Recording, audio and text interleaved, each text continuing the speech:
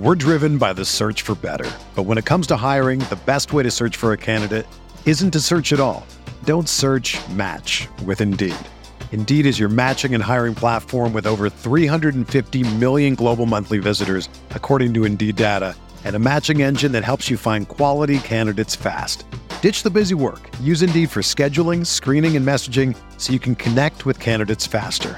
Leveraging over 140 million qualifications and preferences every day, Indeed's matching engine is constantly learning from your preferences, so the more you use Indeed, the better it gets. Join more than 3.5 million businesses worldwide that use Indeed to hire great talent fast. And listeners of this show will get a $75 sponsored job credit to get your jobs more visibility at Indeed.com/Blue Wire. Just go to Indeed.com/Blue Wire right now and support our show by saying that you heard about Indeed on this podcast. That's Indeed.com/Blue Wire. Terms and conditions apply. Need to hire? You need Indeed. Hey, RotoViz radio listener, this is Curtis Patrick from the Dynasty Command Center podcast, and I've got a special deal for you today. Go to rotoviz.com, click the subscribe button, put the 12-month subscription in your cart, and use promo code RVRadio2021. That's RVRadio2021, and you're going to save 10%. Taking advantage of this deal, getting your hands on what's included in the package is the best way to enhance your performance this year. So go to rotoviz.com and subscribe now. Mahomes has the time, delivers perfectly downfield, touchdown, Patrick Mahomes with a rope. This one, Adams, touchdown. This time going deep for Beckham Jr. Did he catch it? He did! Hello everyone, welcome back to RotoViz Overtime on RotoViz Radio, brought to you by Blue Wire. My name's Colin Kelly. You can follow me on Twitter at Overtime Ireland. I'm joined as always on the show by my co-host. It is Sean Siegel, one of the co-owners at RotoViz.com. And Sean, we have a great show coming up here. I'm really excited about it. We have a special announcement coming up in just a moment as well with a special guest, and it's going to be very, very exciting here for RotoViz Radio and RotoViz over the coming months with that announcement. So looking forward to sharing that with the listeners in just a little moment. As always, I just want to let you know you can get yourself a 10% discount as a loyal podcast listener off a RotoViz NFL Pass. All you have to do is add the code RVRadio2021 at checkout. Go to rotoviz.com/podcast for more information. Get yourself access to all of the content and tools on site. It also supports the podcast. So I did tease it at the start. We do have a guest, and we're just going to go dive straight into it. And we are going to have Ben Gretsch joining us now in just a moment. Make sure you're following Ben if you're not already on Twitter. It is at YardsPerGretsch, and you can also check out the Stealing Signals newsletter. Delighted to be joined now on the show by Ben. We did tease it earlier this week, but we have a little bit of a special announcement coming up here. We're going to have some fun over the next couple of weeks, next couple of months. We're going to have Sean and Ben launching their own show here on RotoViz Radio. So we'll do some conversation around it. We'll talk some topics as well that Ben's been looking into recently, and should be fun here for the next few moments. The part that I'm going to start off with here, we've had Sean's pitched a couple of name ideas to me. What are we going with officially? Have we any final suggestions? I think we decided on Stealing Signals, right, Sean? We did. Stealing Signals is going to be the new show that Ben Gretsch and I have on RotoViz Radio. It's going to be absolutely fantastic to have Ben back. Listeners who have been with us for a while know that Ben is one of the early members of RotoViz Radio, really got it going. And listeners absolutely love him, right?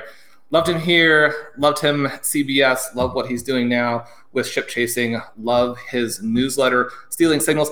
And Ben, we're excited about Stealing Signals in part because it started at RotoViz as well. Well, you came up with the name. That's right. right. I think that's what's the fun sort of synergy here is way back in the day, you pitched the idea for Stealing Signals. You came to me and said, hey, I want you to write an article about every single team every single week. And I was like, Sean, go away. This is ridiculous. There's no way I can handle that. And then we talked again a few weeks later, and you're like, hey, but no, you should really do this. And I was like, Sean, I desperately don't want to do that ever. And then, eventually you wore me down.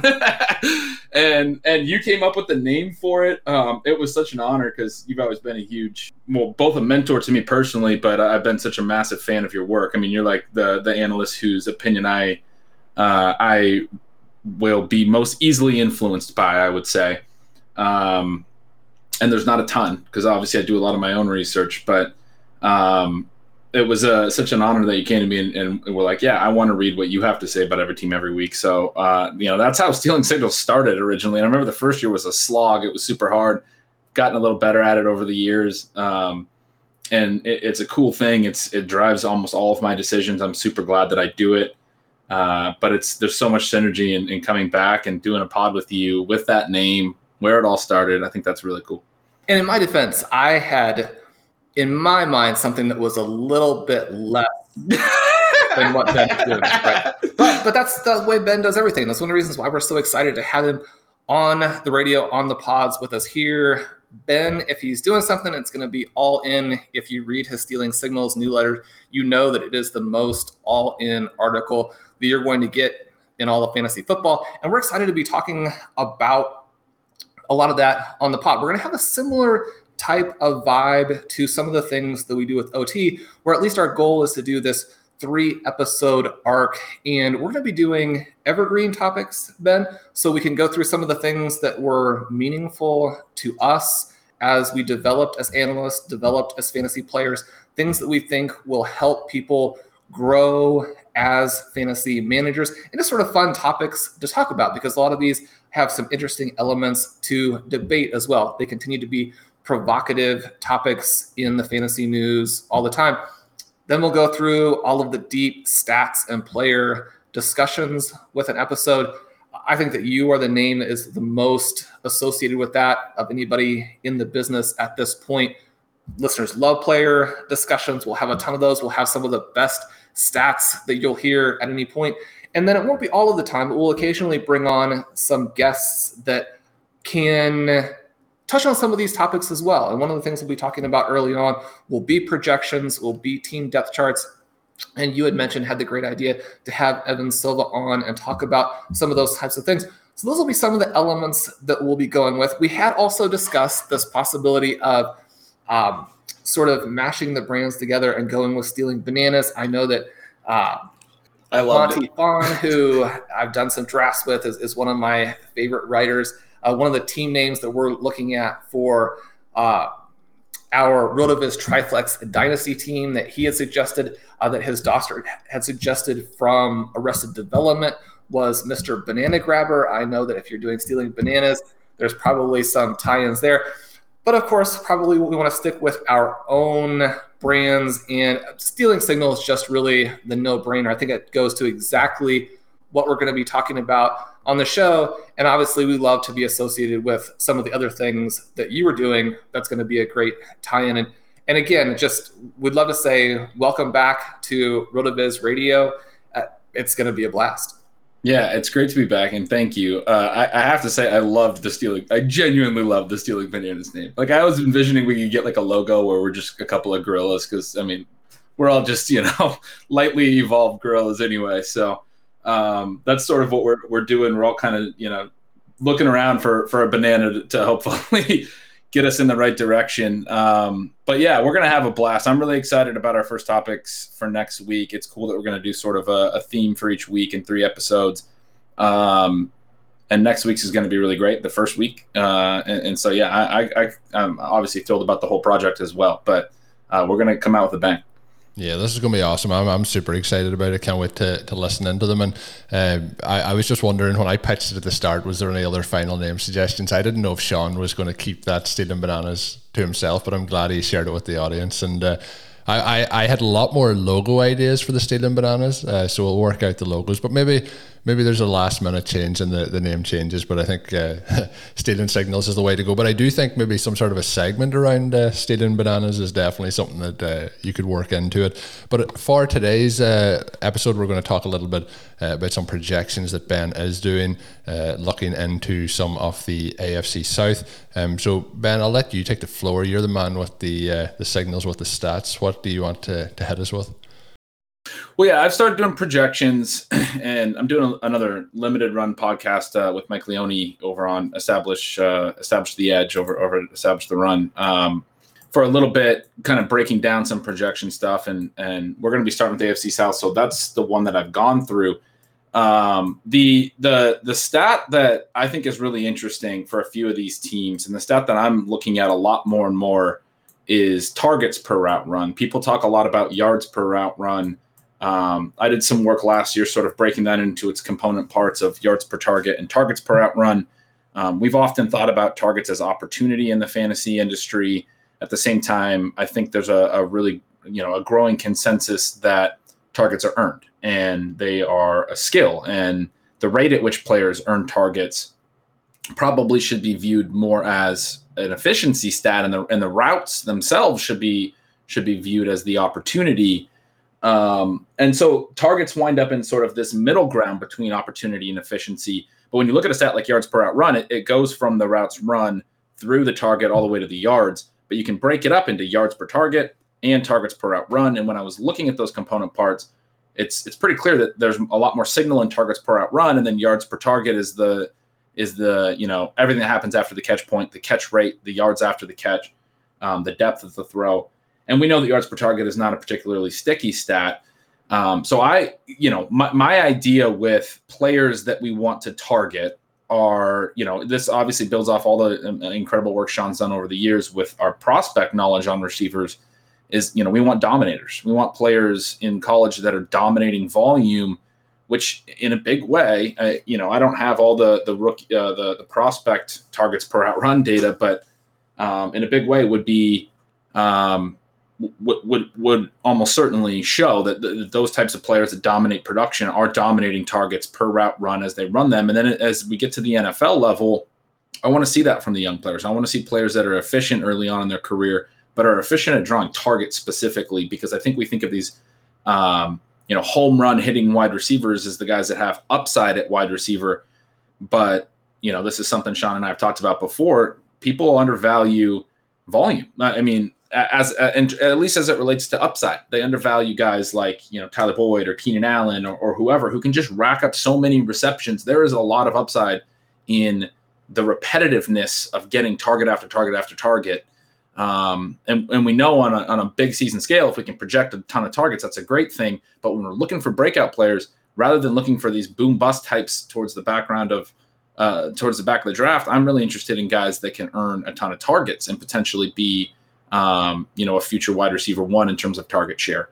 The way that, like a Deontay Johnson kind of came out of nowhere last year. Not necessarily nowhere. I mean, I know you guys were talking about him, and I was as well, but a guy who succeeded through volume because he had the ability to earn a ton of volume. And that's something that showed up in his prospect profile as well. So anyway, I've done some AFC South work and found some interesting stats. I think one interesting one I want to get your guys' thoughts on is in Indianapolis. We have T.Y. Hilton, obviously, kind of a known commodity. And then we have Paris Campbell and Michael Pittman. Pittman last year was pretty decent in a target share perspective, but he ran quite a few routes. I mean, 367 routes isn't like a full-time player, but he was out there quite a bit, and he only was targeted on 15.5% of his routes. I'm usually looking for guys that can get up around 20%, and down near 15% is when it starts to get sketchy. So he was down a little bit lower. Paris Campbell, meanwhile, has been banged up a lot in his first two seasons, and he's only run 159 routes in his career. So he's run about half as many routes as Pittman at the NFL level, but he was targeted on 20.8% of those routes. And some of that has to do with the depth of his routes and where he operates. But I thought that was pretty interesting, more than 5 full percentage points higher in terms of his rate of targets per route. He's obviously a little bit of an injury concern and things like that, but it's got me a little more excited about Campbell than Pittman when I'm thinking about like potential, upside young Colts receivers, because I feel like there's a chance that Campbell could be the guy that ends up leading the team in targets. What do you think about that, Sean? I'm curious what your take is on that. Well, Pittman is one of those guys that I think superficially you're thinking, okay, he is big, he's athletic, he had a solid rookie season. He's perhaps going to have a mild upgrade at quarterback. But then once you dive into it a little bit more deeply, like you mentioned, these red flags start to emerge. We know he's one of these guys who was a 4-year college player, which is always a little bit of a red flag. And then he's a little bit further along in terms of what we would need to see from his development than some of the other guys who are going to be in year 2. Then you mentioned these potential concerns in terms of share within the Colts receiving game. My thought would be that he is not as much of a no-brainer to dominate targets within that offense as his ADP suggests. So I think there's a lot of risk and maybe not as much upside as some of the similar players. Now, he's not extremely expensive. And if you're wanting to get some exposure to second-year wide receivers at a price you can tolerate, I think that he's the way to go. But you mentioned Campbell as someone who – Campbell is almost free, right? Now, anybody that you have to spend a pick on, I mean, those picks are valuable, but he might have a similar amount of upside, maybe even a little bit more safety, an interesting kind of guy very, very late. Do you have these guys close enough now that you would go to Campbell due to price? Yeah, and I actually ended up projecting Campbell to score more points. Just in my projections, it's not necessarily how I'll rank it. I think it is important to understand upside. Pittman sees further downfield targets, has, the more physical stature to be, a high TD producer. If he hits, he could hit bigger. But Campbell came out with 6.7 more PPR points in my projection, largely due to, catch rate's going to be a little higher and things like that, even though I have Pittman for a higher TD rate. But yeah, I mean, they're close enough in my mind that when you consider cost, I think I like Campbell more. We're driven by the search for better. But when it comes to hiring, the best way to search for a candidate isn't to search at all. Don't search, match with Indeed. Indeed is your matching and hiring platform with over 350 million global monthly visitors, according to Indeed data, and a matching engine that helps you find quality candidates fast. Ditch the busy work. Use Indeed for scheduling, screening, and messaging so you can connect with candidates faster. Leveraging over 140 million qualifications and preferences every day, Indeed's matching engine is constantly learning from your preferences, so the more you use Indeed, the better it gets. Join more than 3.5 million businesses worldwide that use Indeed to hire great talent fast. And listeners of this show will get a $75 sponsored job credit to get your jobs more visibility at Indeed.com/Blue Wire. Just go to Indeed.com/Blue Wire right now and support our show by saying that you heard about Indeed on this podcast. That's Indeed.com/Blue Wire. Terms and conditions apply. Need to hire? You need Indeed. Ben, when you're looking at these projections for the Colts, and we have really all the question marks about Carson Wentz, who could go from probably not being the MVP candidate again, but we know that he's got a lot of upside and has played at that level in the past, although it's somewhat distant past at this time, and is back beyond when a fairly significant injury happened that he's never really played that well since, all the way down to last year where he was someone who did need to go to the bench as an NFL player because he just wasn't able to move the ball at all for the Eagles. What are you looking at in terms of passing volume for the Colts? And then sort of as the other half of that, is that team going to have enough efficiency that we want exposure to any of these guys? Yeah, I mean, it's one, and I've started to look at projections in terms of like degree of confidence and how big my error bars are. I think this is one that has a pretty big error bar to it. But I have them with a pretty similar rates to 2020, basically, pretty similar to how they played under Phillip Rivers, which was a little bit more run heavy, especially late in the year. Wentz took a lot of sacks last year. As you know, he just really struggled in that offense last year. I have his sack rate improving, but it being worse than Phillip Rivers' sack rate with the Colts last year. I mean, the Colts have a great offensive line, which is one of the really interesting things from Wentz is, he held the ball a lot, was moving around a lot, taking a lot of sacks, taking a lot of hits behind the Eagles' offensive line. If you want to tell yourself an upside story, you can certainly think that a guy that might need an extra second of processing time in his drop right now to get more comfortable and get back to playing how he was playing earlier in his career, which was, at a much higher level for stretches, this would be a really good situation for that. And he's obviously working with Frank Reich, who he's worked with before. Shouldn't be too much, confusion in terms of the offense and things like that. So Like, I think there's scenarios where this could be a really efficient offense. I think it's going to probably lean run, like which we kind of expect with Jonathan Taylor's ADP and those things. And they don't really have, clear playmakers in the passing game. Obviously, they still have Hines, they still have Hilton and Campbell and Pittman, and they're thinner at tight end right now too. And people have talked about Zach Ertz being a potential candidate for this roster. But yeah, I mean, it seems like a team that on paper looks like it's going to run more. At the same time, Reich is also somebody that when I have written Stealing Signals the last few years seems to be far more game script, like willing to be malleable to how the game is flowing. There's some teams that obviously, like I think back to like John Fox when he was with the Bears. They would be terrible, and they'd also have a run rate above league average, and it just didn't make any sense. They'd be losing games, and he'd still be, establishing the run. Or maybe Pete Carroll is the guy that I should mention here. But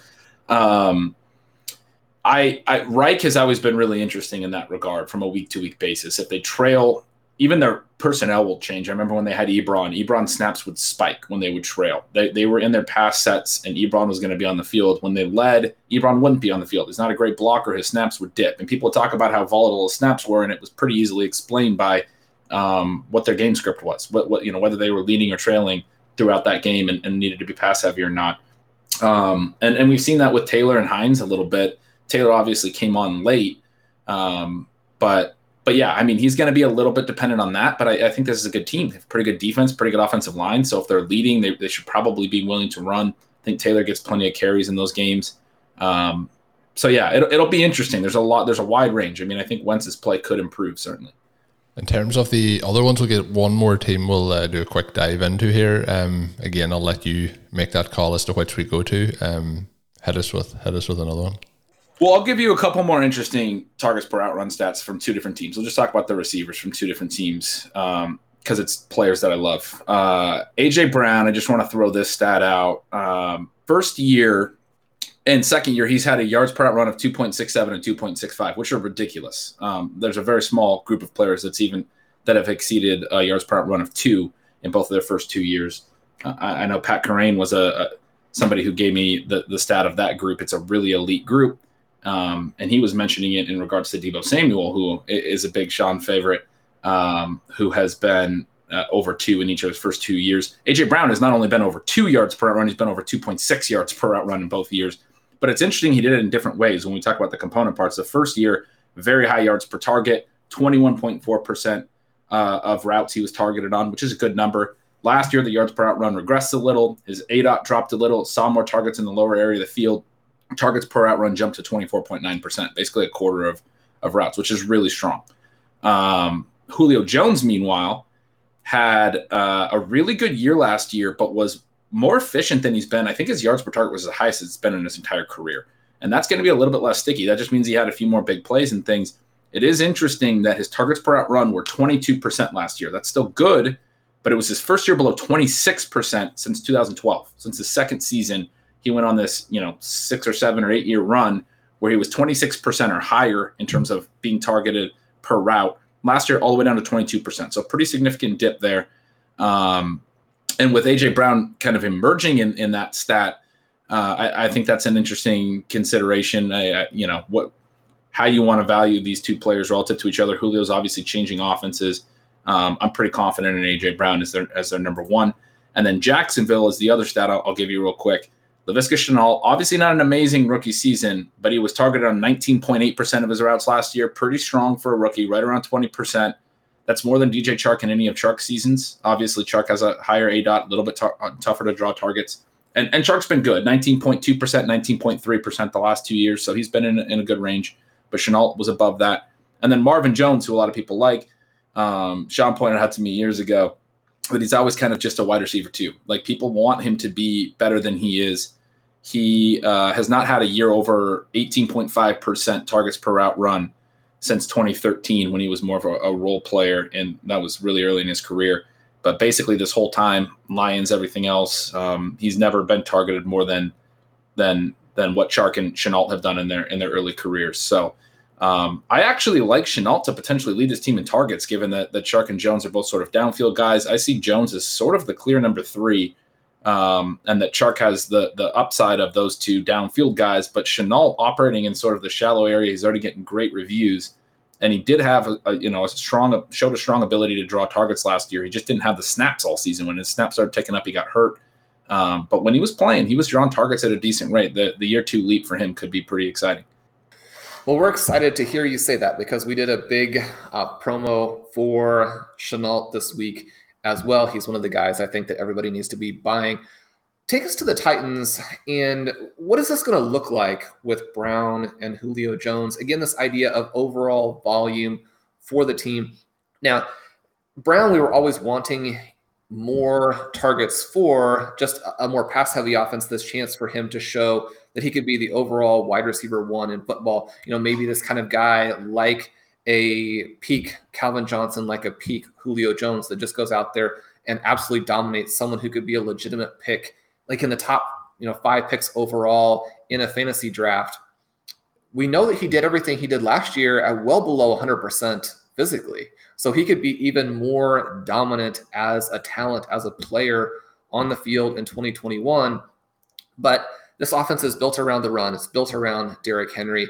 We saw Corey Davis have some decent stretches last year when opposing defenses went so hard to take away A.J. Brown, or when he was hurting to the extent that he really wasn't himself, and had some big spurts and then the really slow finish.